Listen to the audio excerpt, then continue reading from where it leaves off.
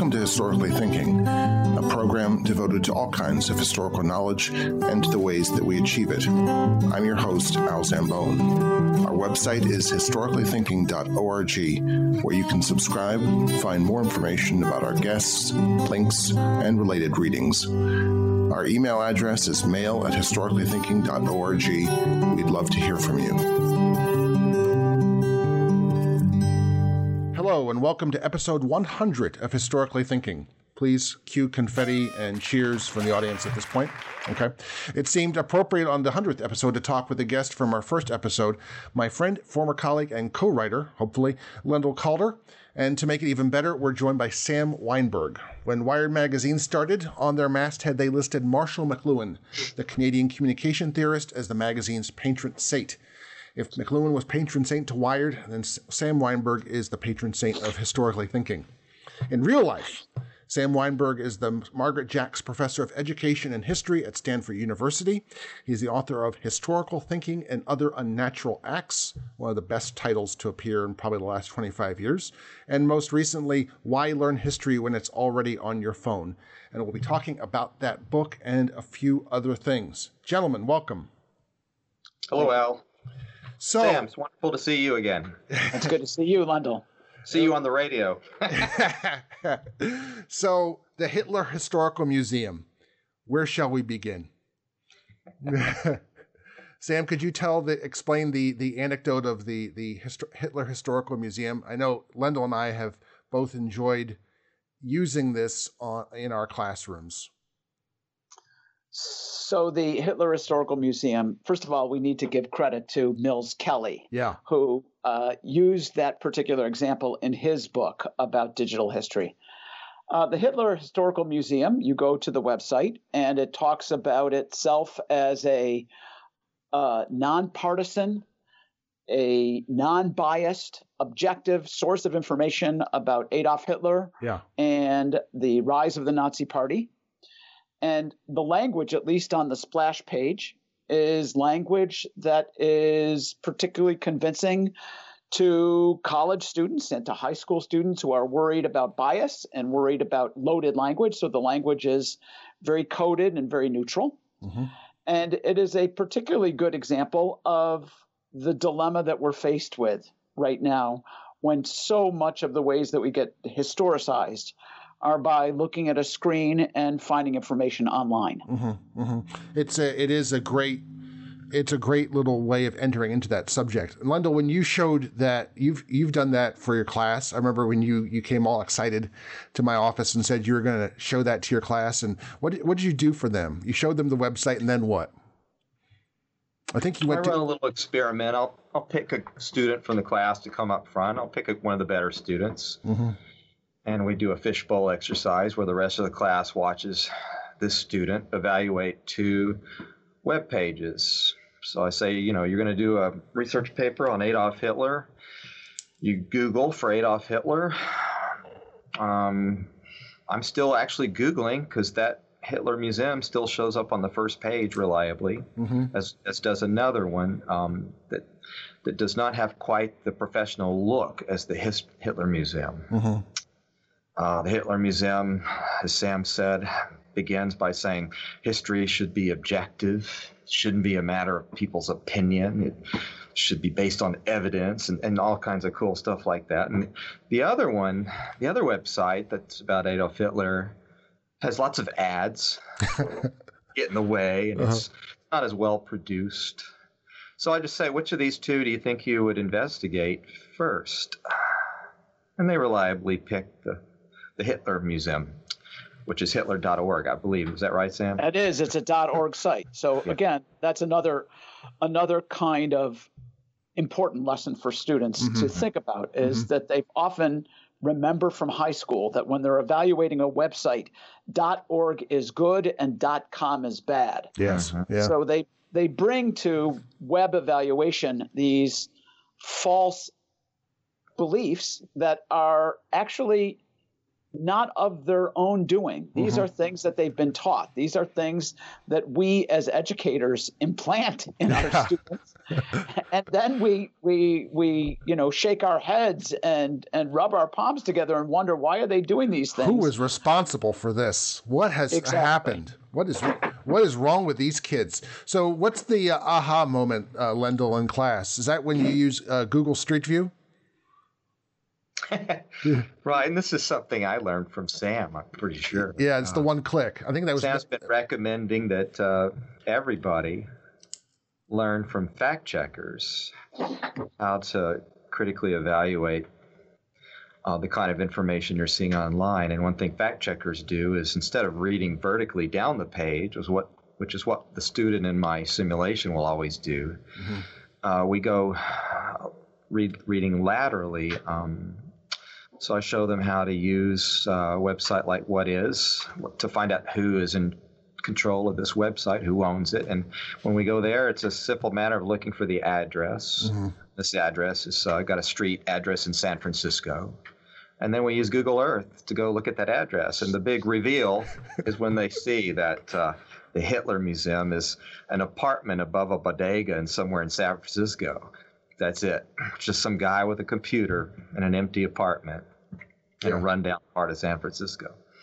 This is the one click, Sam, that you talk about in the article, that you should be able to figure out the provenance of a website with just one click. That's a Mills Kelly observation too, I think.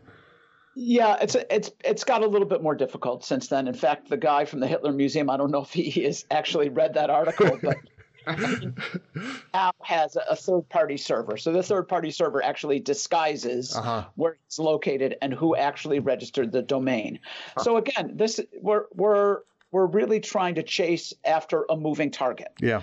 And so, 2 or 3 years ago, using Whois to actually find a registrant for a domain had a pretty good hit rate. But now anybody who has any kind of sophistication has the registration actually disguised. And so what you get is a third-party server with some generic address. So the kinds of things that worked with the Hitler Museum 2 years ago no longer work. But I think that Lendl's larger point is still valid, that reading laterally, taking the Hitler Museum and even looking at putting the URL into another tab and reading across what the internet is, which is a large web, very quickly reveals the site to be a Holocaust denial site that is linked to by places like the Daily Stormer and places like that. So the larger point is still correct. Of course, the point of this anecdote is that we are bombarded, inundated by information of all kinds, and yet are no better at evaluating information than we were before we had these floods of information. I was particularly wanted to begin by looking at the sort of the chapter 6, which is in, actually not chapter 6, chapter 4 in part 2 of your book, Sam, which you call Turning Bloom's Taxonomy on Its Head. I was wondering, Lendl, what you think. I wonder how many history professors actually have ever studied Bloom's taxonomy. I doubt it. We might know it as a sort of general information sort of thing, but it's not something anyone shows you in grad school, is it? No. But they know it intuitively. Yeah. Because they believe that there's a proper sequence for learning history, and it starts with learning facts first.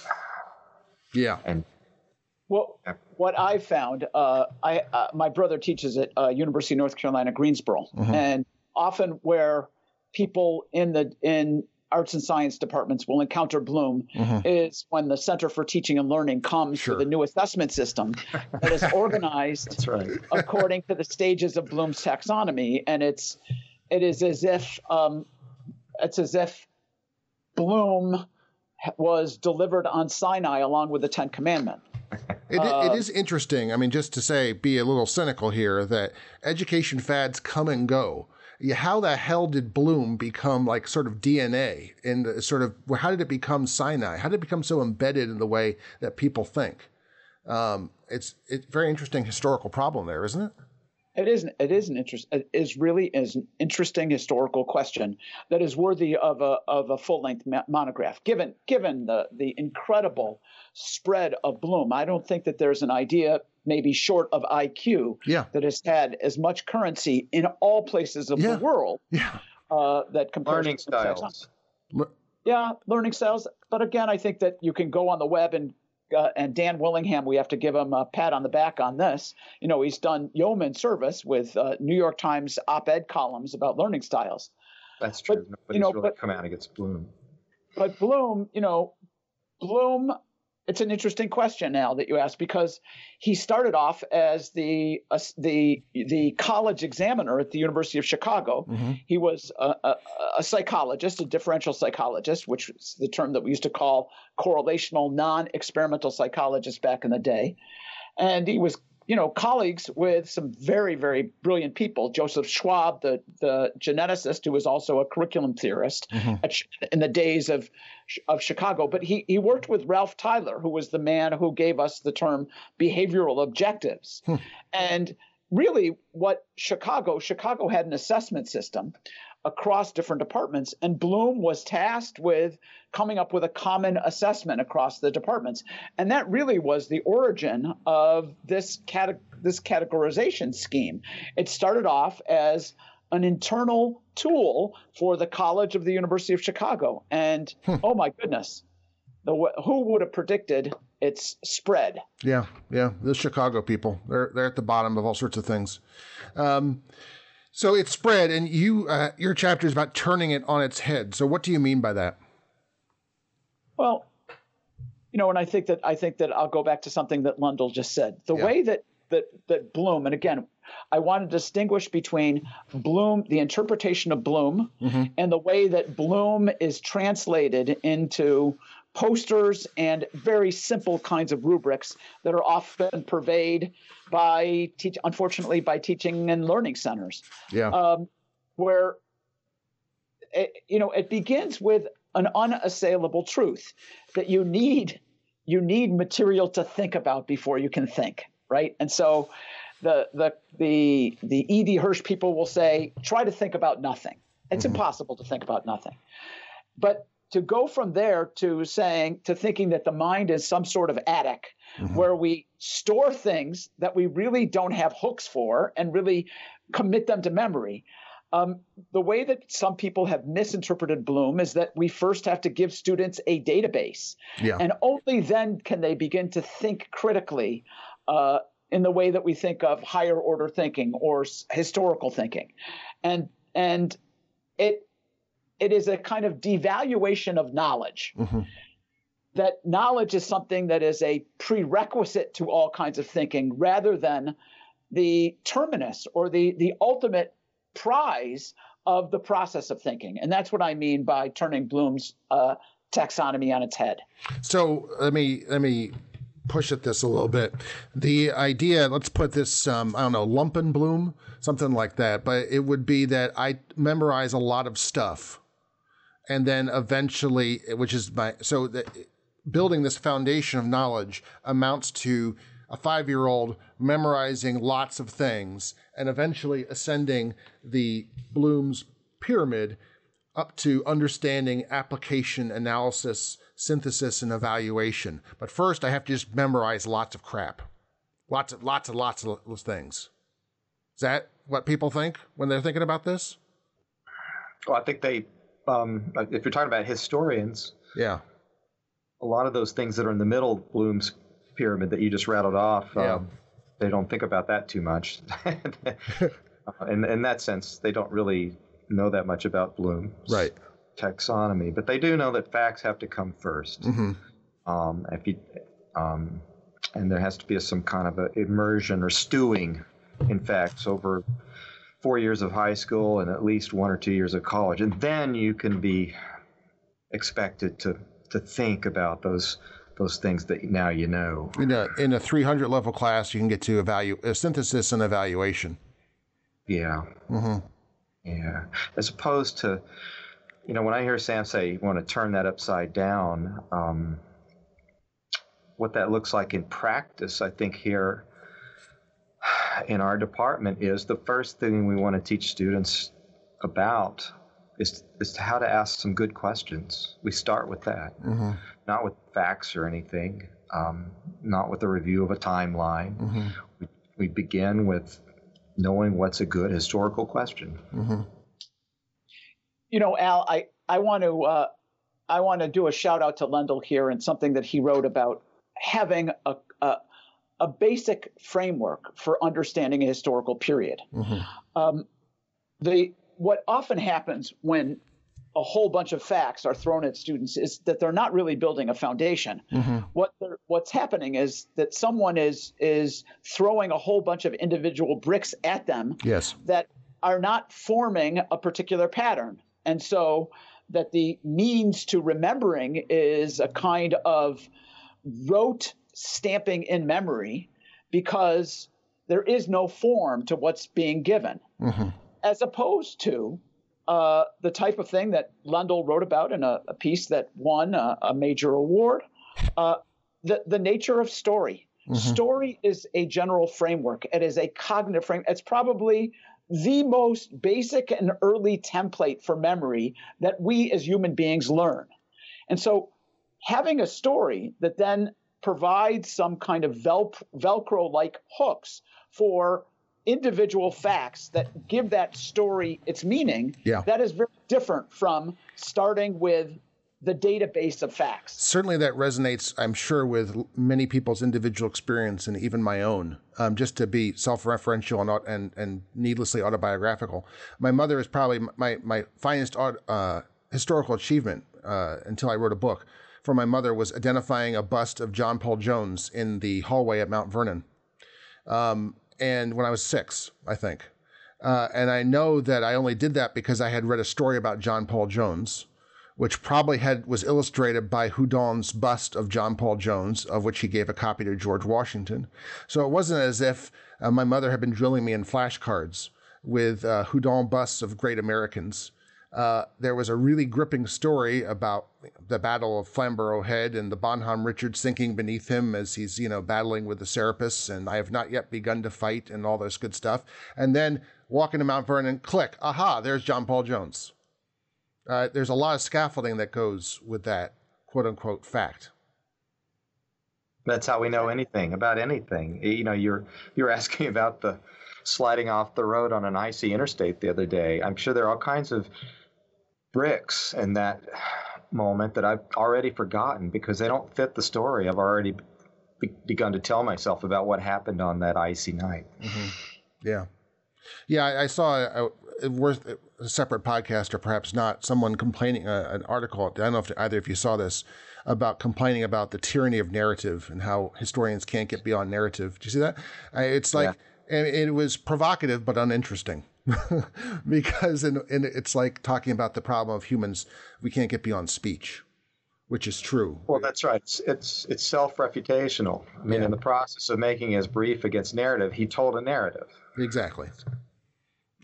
So provocative, but ultimately not worth waste one's time reading. I don't know that. I enjoyed reading. It was provocative, but it was, well, what am I supposed to do with it? It's, right. Don't tell any stories. Don't tell any stories. Can we talk about, Sam? Before we leave that topic, I'll tell you what the implication is. Yeah. If it has uptake among the profession, what it will mean is a further diminution of professional historians' influence over the consciousness of the general public. Yes. Because they will be leaving the vacuum to amateur historians who will tell stories. Yeah. And they will then complain about their lack of influence and why don't people recognize anyway, we know where that would go.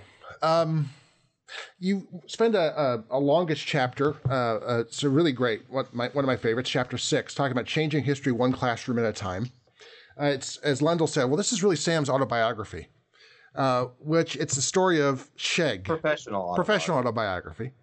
Could you share a little bit of that? I mean, the creation of the Stanford History Education Group and sort of your movement to putting really fantastic helps, I hesitate to say curricula, I don't know if that demeans it, but serves support for people who want to teach history differently. You've put it all online. It's for free. How did that all come about? It came about by accident. Good. Like most good things. People look at the kinds of things that we've done and they say, they think that they impute some kind of special power to me, a wizardry or a vision. Mm-hmm. And I say, no.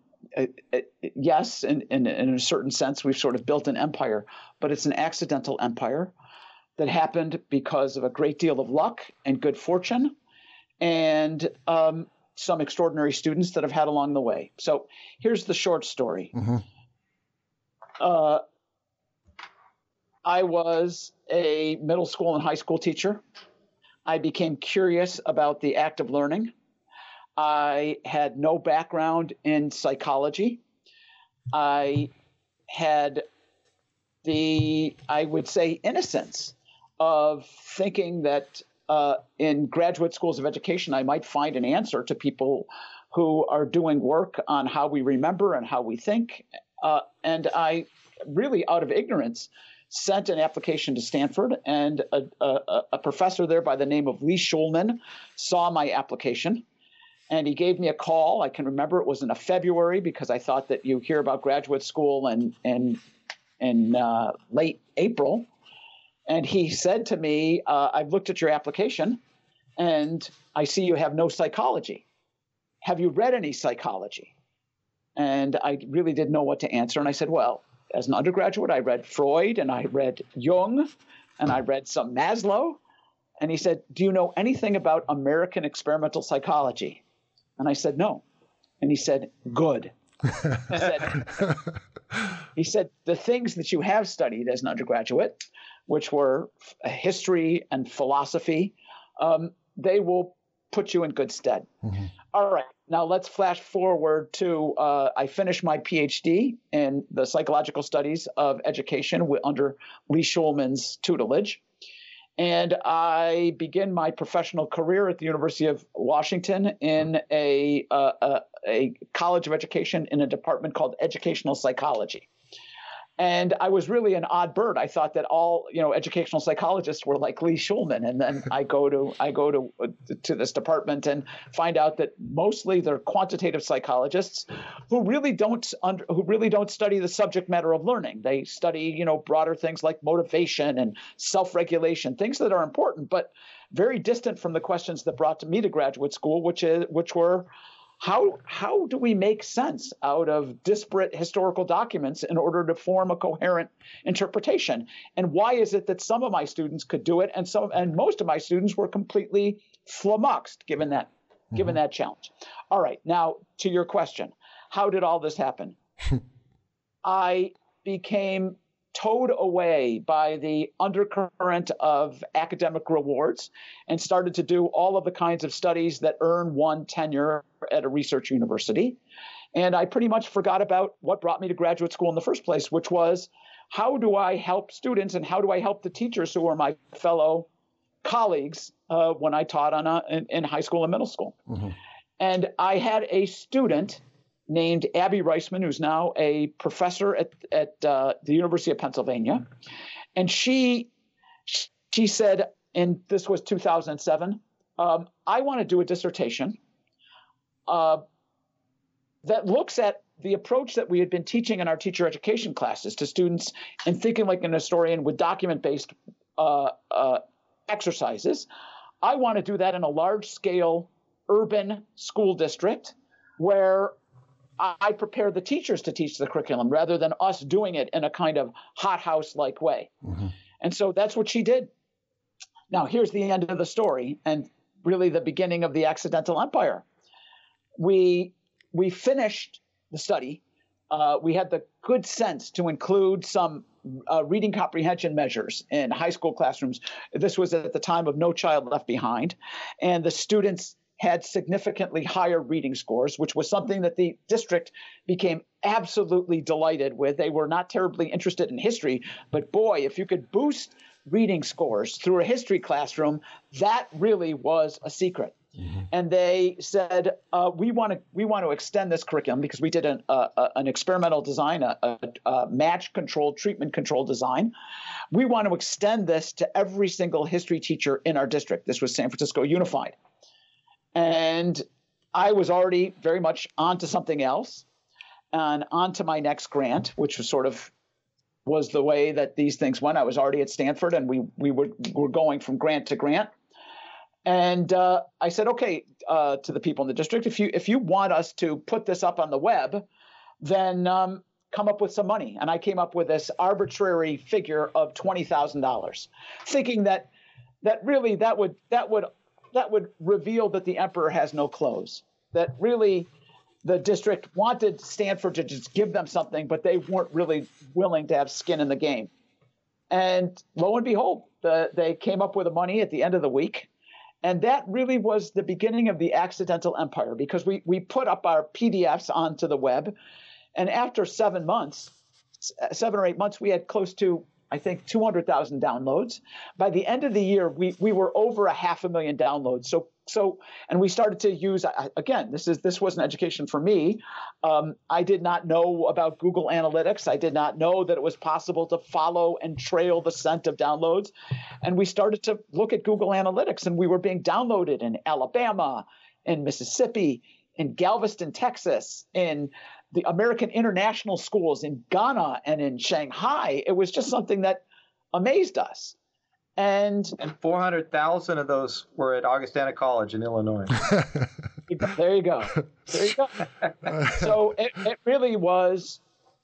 I wish I could say, Al, that it started with a grand plan, because I had a vision of changing American education. The things that we had done on the web with the late Roy Rosenzweig was a visionary. Yeah. And our collaboration with Historical Thinking Matters.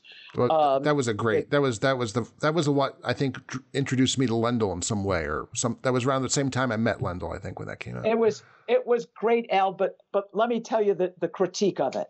Yeah. The critique was that it was so complex and so sophisticated that instead of helping rectify some of the inequities in American education by putting high quality materials into the hands of teachers in under-resourced schools, it ended up confirming the Matthew effect. The rich got richer and the poor got poorer, because the kind of bells and whistles approach that Roy and we were so enamored, I would say inebriated with what the web could do, that we lost sight of what really needed to be done.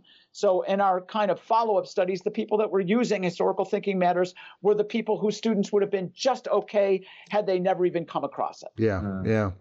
So did you explicitly then, I mean, was because you didn't have the money that you had for that Historical Thinking Matters, you had a big pot of money to put all the bells and whistles together. Sheg, because you started out with $20,000, was a lot simpler and yet arguably more effective? Well, what was more effective was understanding the occupational realities of new teachers having to teach in an urban school district, where they were in that Procrustean bed of a 50-minute period where the bell rang and they have 32 students. And if half of them were reading at grade level, that would be something to celebrate. Yeah. So we really had to think, who is our target audience? The teachers teaching that one period of AP history where the students are going to all four-year colleges, or those teachers who are trying to prepare students who, in many ways, many other teachers have given up on, to possibly give them the opportunity to make their way to college. And that classroom looks very different from the classroom at Phillips Exeter Academy. Yeah. Lendl, you want to say something about that? Because I know you've been thinking about it. Well, we're just starting a project that's a partnership between the American Historical Association and the John Gardner Institute for Excellence in Undergraduate Education. It's called the History Gateways Project. And it follows on a series of studies, one in California state system schools, and the other was a national study of representative institutions. It discovered the shocking fact that the U.S. History Survey is one of the reasons why many students who are first generation to college drop out of college. It's not just the U.S. History Survey. It's all of the so-called gateway courses that are introductions to the disciplines, psychology, biology, and so forth. But the U.S. History Survey is more often taken by larger numbers of students than some of these other intros are. Mm-hmm. And a kid who fails the U.S. Survey is more likely than others to drop out of college soon after. So this is no longer a pedagogical issue alone that's just intellectually interesting. It's become an issue of equity and social justice, at least if we believe that higher education has a role to play in achieving justice in America. So we are working with 11 institutions in New York metro area, Chicago, and Houston to redesign the U.S. Introductory Survey. Mm-hmm. And this is something that I've been thinking about for 20 years, ever since I first met Sam, actually. In 1999, I was involved with a program called the Carnegie Fellows Program that was led by Sam's old teacher, Lee Schulman. I'll never forget when me and 6 other historians were standing around talking to Lee one night, and he said, "Do you know one of my former students, Sam Weinberg?" And we all looked at each other, and, we're professional historians. We kind of had the attitude of that famous doggerel rhyme, "My name is Jowett of Balliol College. If I don't know it, it isn't knowledge." Mm-hmm. We had never heard of Sam Weinberg, so we just figured he must not be worth knowing about. And we listened politely while Lee Schulman told me about your doctoral dissertation. I went to look for it later that night, but I couldn't find it because I'm not skilled at finding sources of information outside of history sources, right? And your stuff was buried at the time behind in unfamiliar places. But Schulman then gave me something you had written. Forget where it was published. I shared it with everybody else, and we thought, wow, this Weinberg guy, he's got it going on. I think we need to get to know him. And then we had the opportunity to do that a few weeks later. So for 20 years, some of us have been plotting and scheming to redesign the Introductory U.S. History Survey course, retailing Sam's ideas and other people's ideas to try to make that happen. And this project, the Gateways Project, I think is a breakthrough moment where we're actually going to get traction on a large scale to get the deed done. Mm-hmm. Sam, we have minds, how to reach that student who's first time to college, who's come from an educational background that didn't emphasize how to write, for example, mm-hmm. or how to read well. And now they're in a U.S. History Survey class where the professor's dumping huge amounts of information on them and expecting them to write essays about it, but offering no help at these competencies. Well, not in a lecture hall of 300 that obstacle. Yeah, not in a lecture hall of 300 people. You couldn't do that. Well, we're going to have to figure out some way to do it, because that's just a fact of life that's not going away. No.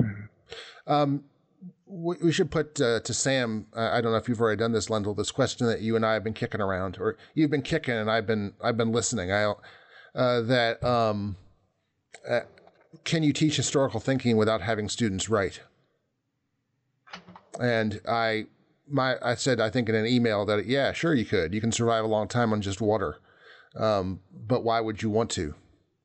What you've given is one reason. If you've got an intro class with a lot of people who are doing it as a general ed requirement, and the history department is basically being subsidized to teach history classes as a general ed requirement. That's the bread and butter of a department. They don't want to stop doing it for that reason. History classes, those general classes, are where we get majors. We can cull majors from those classes, so we don't want to stop teaching those. So that gets into a bit of a dilemma. Can you teach historical thinking without requiring writing?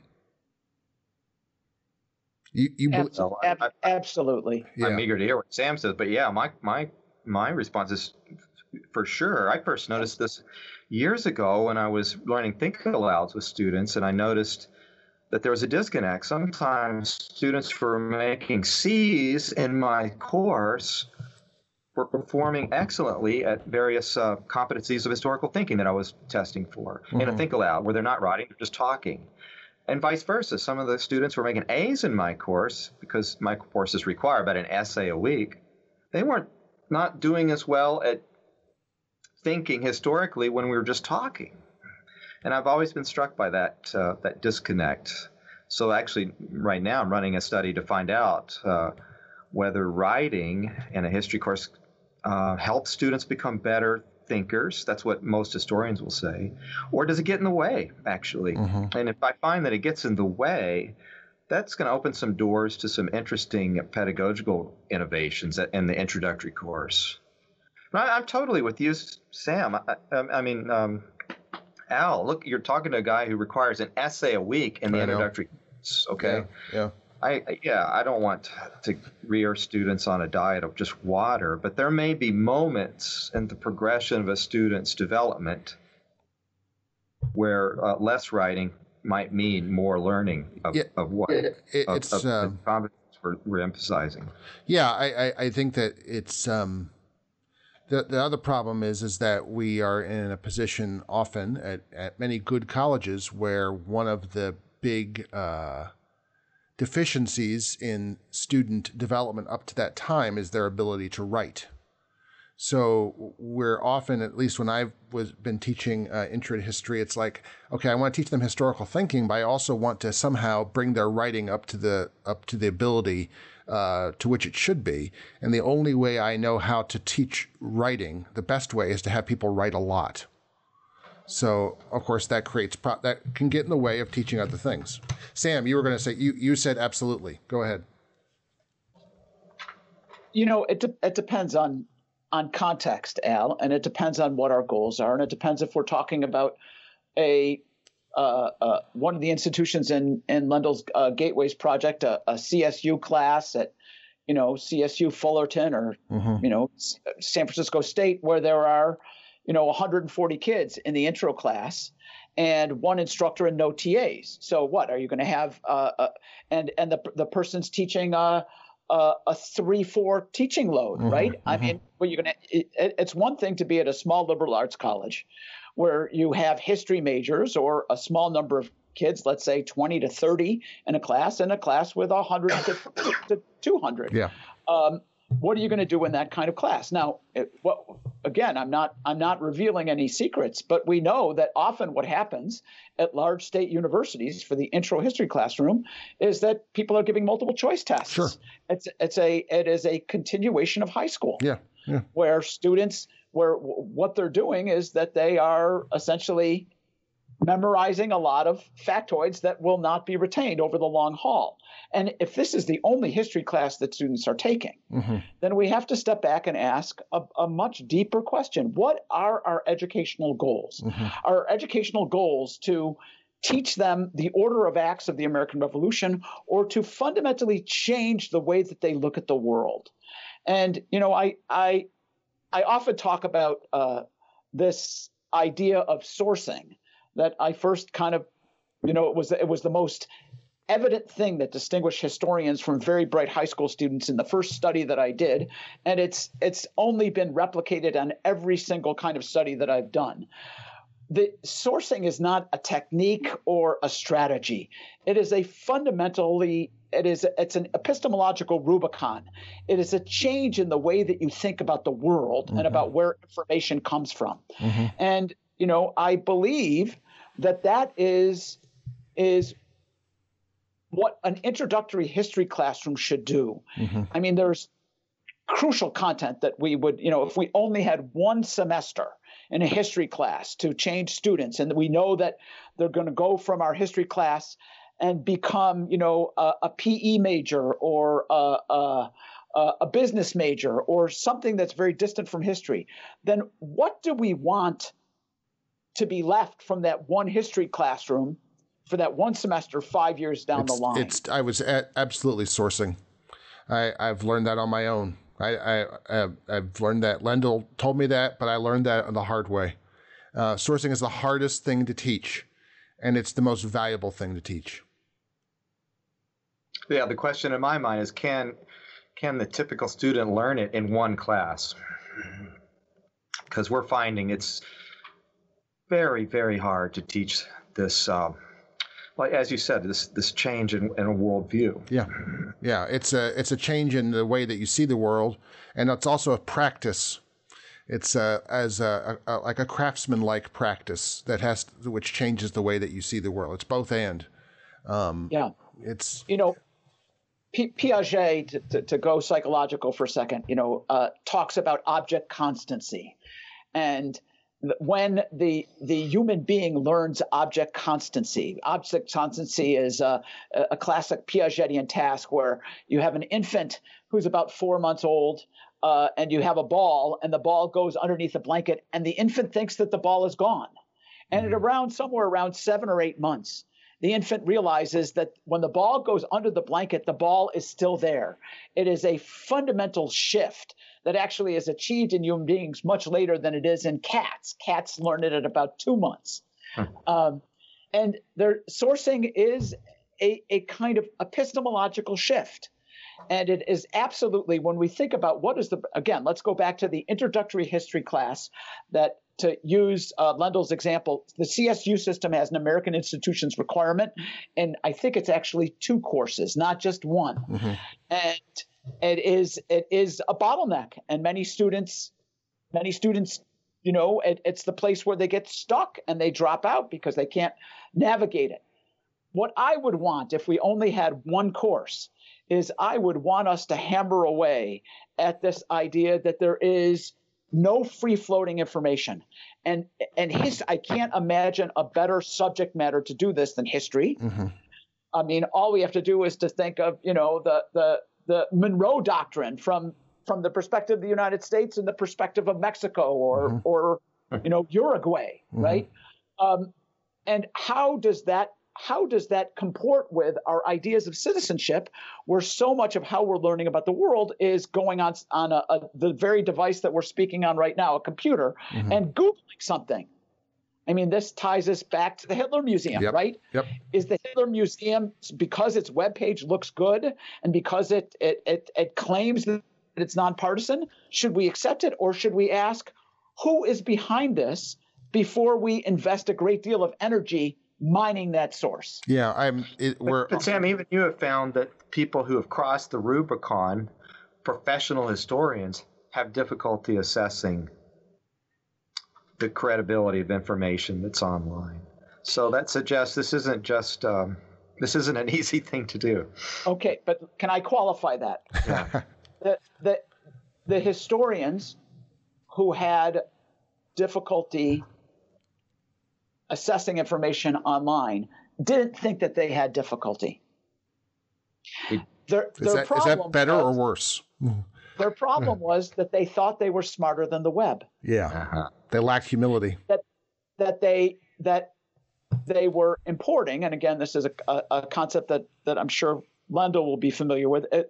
Cognitive psychologists call it negative transfer. They were bringing to the web very powerful ways of reading that were honed and developed and polished through reading print sources, and the web plays by different rules.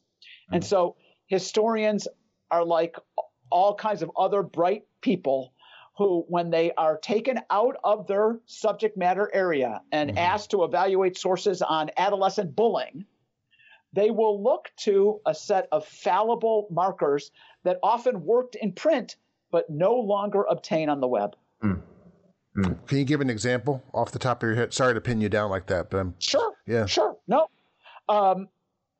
Looking at the scholarly references that are appended to a web article that has a scientific allure or a scientific hue, and imputing importance to those scientific references. And just think about the difference between references that appear in the American Journal of American Medical Association or the New England Journal of Medicine, where if you fudge the references, the reputation of the editors, the editorial board, the authors, the very enterprise of a referee journal is at stake. Mm-hmm. However, on the web, if you've got some, vitamin supplement site and you just slap some references on there, whether they are to, pediatrics or any other kind of, you can just cut and paste anything you want on the web. Mm-hmm. So historians taken out of their area, and let's take this away from historians. Mm-hmm. Let's just say smart people. Yeah. Smart people will kind of engage in the cognitive practices that have been useful to them in other venues, and often think that they will be useful in a new venue without recognizing the fundamental difference in that new venue. We're skipping all around, but I want to get back, which is fine because this is a conversation, not an interview. I want to get back to assessments, but from a different perspective. I've asked Lendl this question before because people say it to me all the time when I go to non-SOTL, Scholarship of Teaching and Learning conferences, and I'm sitting next to someone at the bar or somewhere, and I say what I'm interested in, what I'm doing, working. Oh yeah, that Calder uncoverage. Yeah, I got that. Yeah, I tried that. That was okay, but it all works pretty much the same.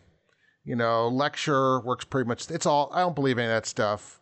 That's that. How can you really assess historical learning in the classroom? Now, Lendl gets really Texan when you say that to him anymore. And what would you say to someone like that? A nice guy. He just is just a little baffled about how you can make these assessments of historical learning in the classroom. And don't you education people, you come up with anything you want to. Discuss. I'll not try to convince the person. I will give them, I'll give them the picture of Thanksgiving done in 1930s, mm-hmm. and of the Wampanoag encountering the European colonists, mm-hmm. In 1624, I believe, mm-hmm. supposedly, and say, give it to your students. And ask them, is this a useful source for historians trying to understand the relations that obtained between these two groups in the early part of the 17th century? That's page 133, by the way. Just go on. Here's 30 copies of it, and you're teaching 30 undergraduates right now. First of all, do you think that your students at the end of your course should be able to do this, that they can recognize that there's a problem here, mm-hmm. right? That there's a problem about something that is painted over 300 years after the event. Mm-hmm. And what I would want, at least what would the questions I would ask? Does this guy, JLG Ferris, has he done extensive research before doing this? Or what's one question you would ask of the painter? Mm-hmm. And come back to me tomorrow and show me what your students have done. Mm-hmm. And if that doesn't convince the person, then the person is an ideologue who's really not open to learning. Or just beaten to death by life in the classroom, which, Lendl, what would you say to that? What have you said other than profanity? Which I've heard. I say, draw, partner. I've heard your responses to that question before. But go on. Yeah. I don't actually talk to very many people like that. Really, anymore. You don't? Huh? There's enough people now in higher education who are really interested in these questions that I just pretty much spend most of my time talking to them, and not I don't need to waste much time on the hard cases. Well, I think that is the best possible. And I've given lots of stumbling answers, but I will go for that page 133 of Why Learn History when it's already on your phone from now on, because it's a good one. This is this kind of intractable stance that says, oh, nothing can be done. Mm-hmm. I think about it as all or nothingism. The idea of, wait a second, I teach 150 students and this is a problem in batch education at State University X. And until we change neoliberalism and come up with a different funding model, nothing can change. Yeah. And I just find that to be such a fundamentally dead end kind of response. I do run into these people. Yeah. In fact, there was a piece that angered me a great deal that appeared in the OAH's new version of its magazine for teachers called The American Historian, mm-hmm. but by some guy who taught in a community college who kind of in a very undisciplined, unscholarly way, started to rip into Lendl's work and my work and other people who are trying to come up with ways to make things better. And, when you don't try things out that are different and you continue doing the same thing, then it confirms your belief that there can be no change. Yeah. And so, what we've done with these short assessments, our HATs, we call them historical assessments of thinking, they're meant to be done quickly. They're meant to be done and used for formative assessment where you get a general idea of what students are doing. Really, there's no originality here. This is, a lot of the ideas for this came from what was already going on in introductory science classes by people like the Nobel laureate Carl Wyman, who come up with these scenarios that they project on the overhead, and students with student response systems, clickers, have to say, okay, yes, a picture is worth 1,000 words and this would be useful to historians. No, there's a 311-year gap between the picture and the event. We should ask some questions. And then very quickly you get a sense of where students are at, and you think students are getting it, but all of a sudden teaching becomes an interactive process rather than lecturing for 120 minutes and thinking that they're getting it because they've been in school since kindergarten and they give you all of the body language behavioral mechanisms that kind of shine you on. And you've repeated everything that's in the textbook, so they must be getting something. Lendl, we were talking about hats. You were talking about hats?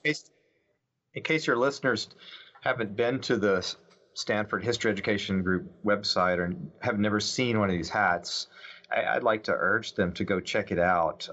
I think that the Stanford Group's hats assessment are the single most important contribution and assessment in the history of history education. Whoa! I was going to say since the DBQ, but these are so much better than the advanced placement document-based question. Al, I have to interrupt now for your readers, just for your listeners, just to let them know that I am blushing at this point, and I'm very honored by. He's the color of his purple sweatshirt.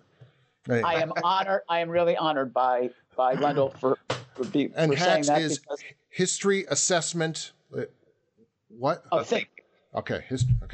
And you've just replicated results. Is that right? I mean, because you've been doing some hats at Augustana, Lendl.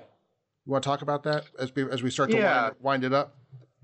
3 or 4 years ago, as a department, we were sharing anecdotally that it was very, very difficult to find students doing any sourcing by the time they became seniors. Yeah. We were teaching it, starting at the introductory courses, but not seeing a whole lot of it in the senior theses. Right. So we decided to start a 2-year study to measure what kind of sourcing our students were capable of doing. And the hats that Sheg had introduced had been out for a while. Some of us were already using them as formative assessments during class periods. So we took some of the hats and used them as summative assessments after courses had ended. And we did this with students in introductory courses. We did it with mid-program students at the beginning of the history major, and then we did it again with seniors. And we didn't know this, but Sam and his partners at Sheg were doing a similar thing with students at a couple of California state universities. And you finished up your work before we did and put it into print in the Journal of American History, right? Yeah. Yes. So when we read that, when that article came about, we thought, fantastic. Now we're in a position to sort of replicate and see what we come up with. And boy, it was the results were brutal there in Sam's study. They showed the Thanksgiving hat that we mentioned earlier to a group of students in the introductory course, and I remember that the number who were proficient at the sourcing skill was 1%, and that translated to 2 students out of a class of 200 kids or something like that. Yeah, I mean, at the introductory. I mean, so they were freshmen, and in that sense, it's not that big of a. If this wasn't taught in the introductory course, and this was a fairly typical introductory course where there was a lot of other good things. I mean, students learned a lot of interesting content, but sourcing was not something that was really emphasized. There wasn't that much of a difference from what they did in high school, and that's not to be expected. Sure. but it was what happened after we tested students who were on their way to being majors as juniors and seniors. That was the results were disconcerting. Yeah, tell them what you found.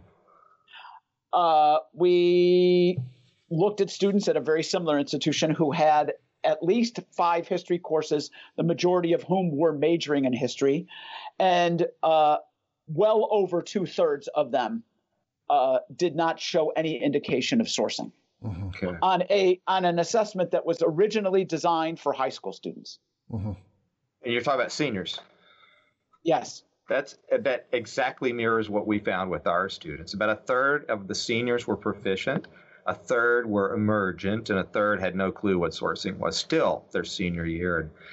And we were not happy with those results. So we changed how we teach sourcing, and we're now running the assessment again to find out if those changes have made a difference.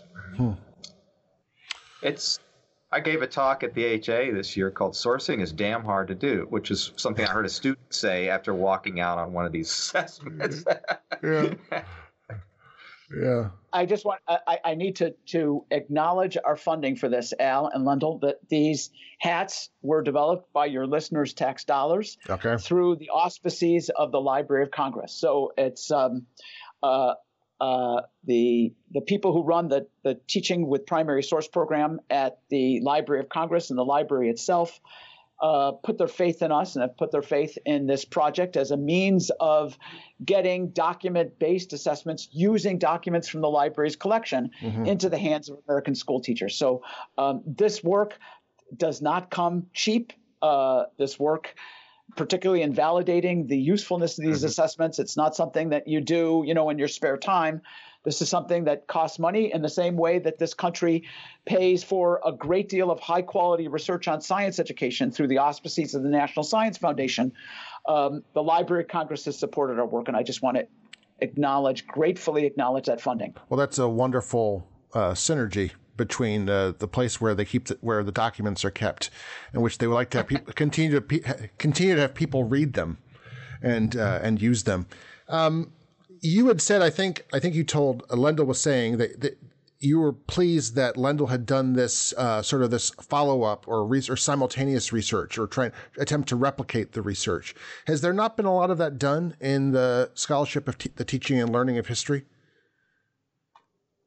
There's not been a lot of it done. Again, this is... Why not?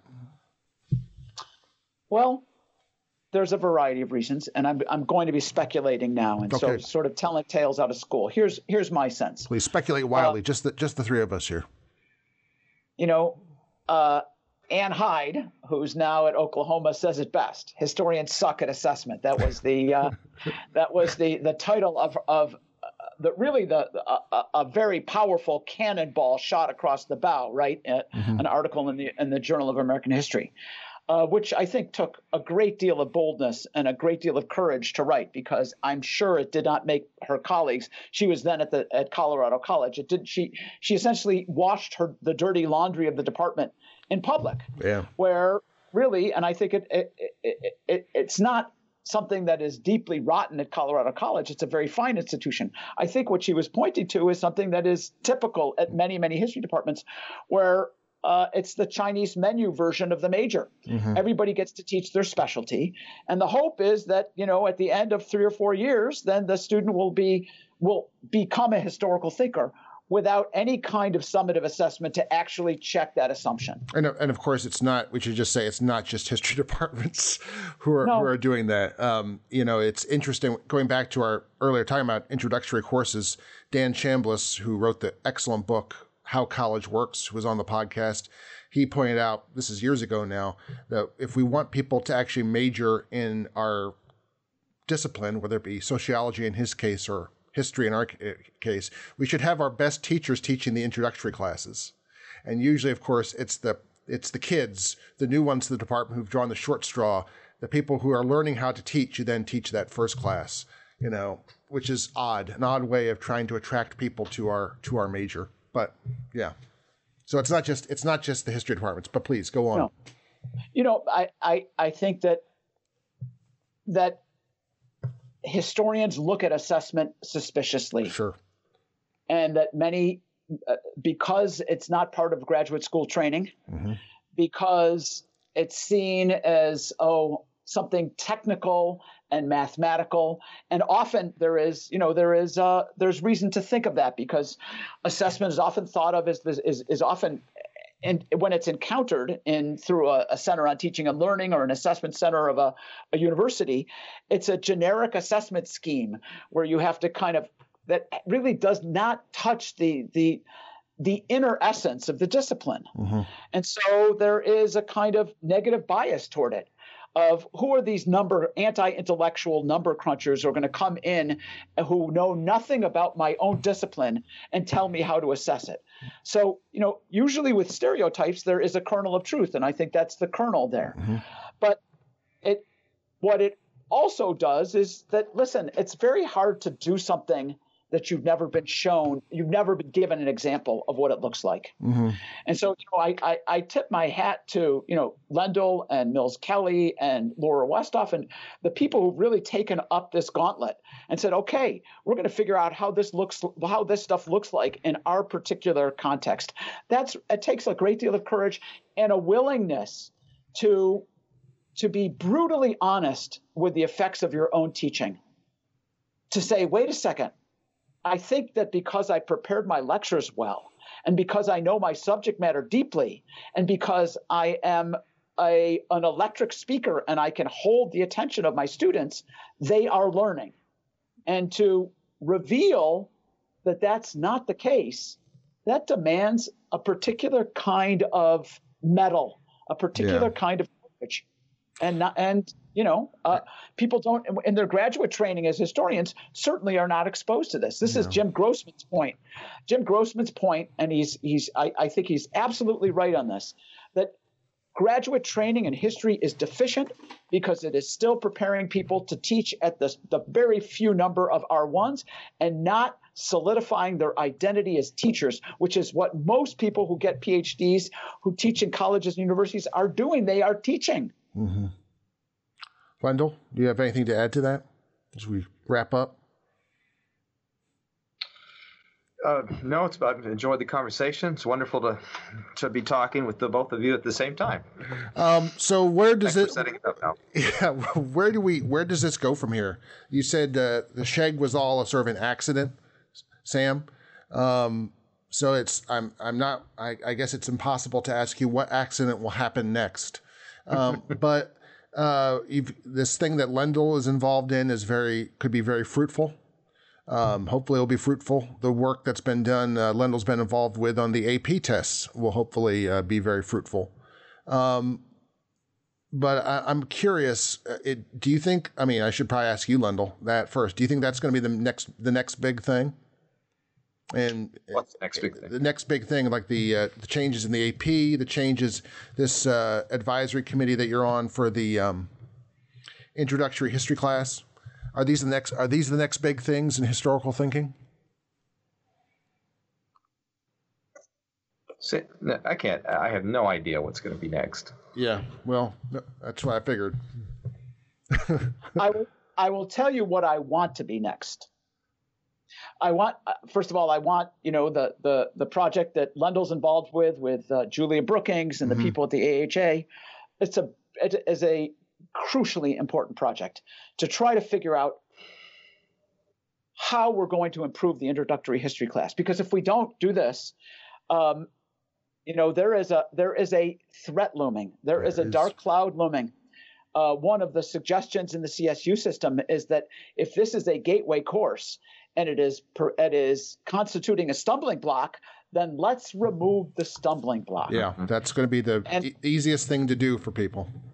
And at a time when our basic freedoms in this country are being assailed, when our constitutional safeguards, which we thought were sacrosanct, the pact that brings this polyglot, multi-ethnic people together, when young people are saying, I think it's the Fua and Monk study that appeared in the Journal of Democracy in 2016. Yeah. When you have 1 out of 6 millennials saying it would be a good or a very good idea for the military to take over the government. Yeah. We need an American institutions requirement for every student who goes to college in this country. So it would be an absolute disaster if we said, oh, the kinds of thinking that goes on in history classrooms can be done in your business major. Sure. That would be our undoing. And so I really wish a great deal of success to this project and the energy that it needs. The other point that I would make, and here's this will be, this is sort of my bottom line on for your listeners and where I hope that the discipline will go. Right now at most colleges and universities, professors are telling their kids in the social sciences and the sciences and the humanities, go online and research this thing. There is absolutely no instruction on what it means to go online, short of a 2-hour workshop by the college librarian, where so much material is dumped on these freshmen that none of it takes hold. We are asking our students to engage in research on the internet without a formal, systematic introduction about how we tell the difference between reliable and unreliable sources. To me, this is the secret sauce of what that introductory history classroom should be doing. It should be teaching history and teaching students how to think about information that concerns them as citizens in a free society. My guest today has been Sam Weinberg and Lendl Calder. Sam is the author of Why Learn History When It's Already on Your Phone. Lendl is the author of, well, soon to be the author of Uncoverage, which is going to be a fabulous history platform. Wow. Can we see it in galleys? No. Can we see the manuscript? Can we see the manuscript? Not yet. Thanks for being with us. My pleasure. It's an honor. Thanks for inviting us, Al. For more historical thinking, go to our Facebook page, where you can comment on today's program and suggest ideas for programs to come. Please subscribe to us on Apple iTunes. And if you like what you've heard, please leave a review so that others can find us. Our program's editor is John Rudat. I'm your host, Al Zambone. Talk to you next week.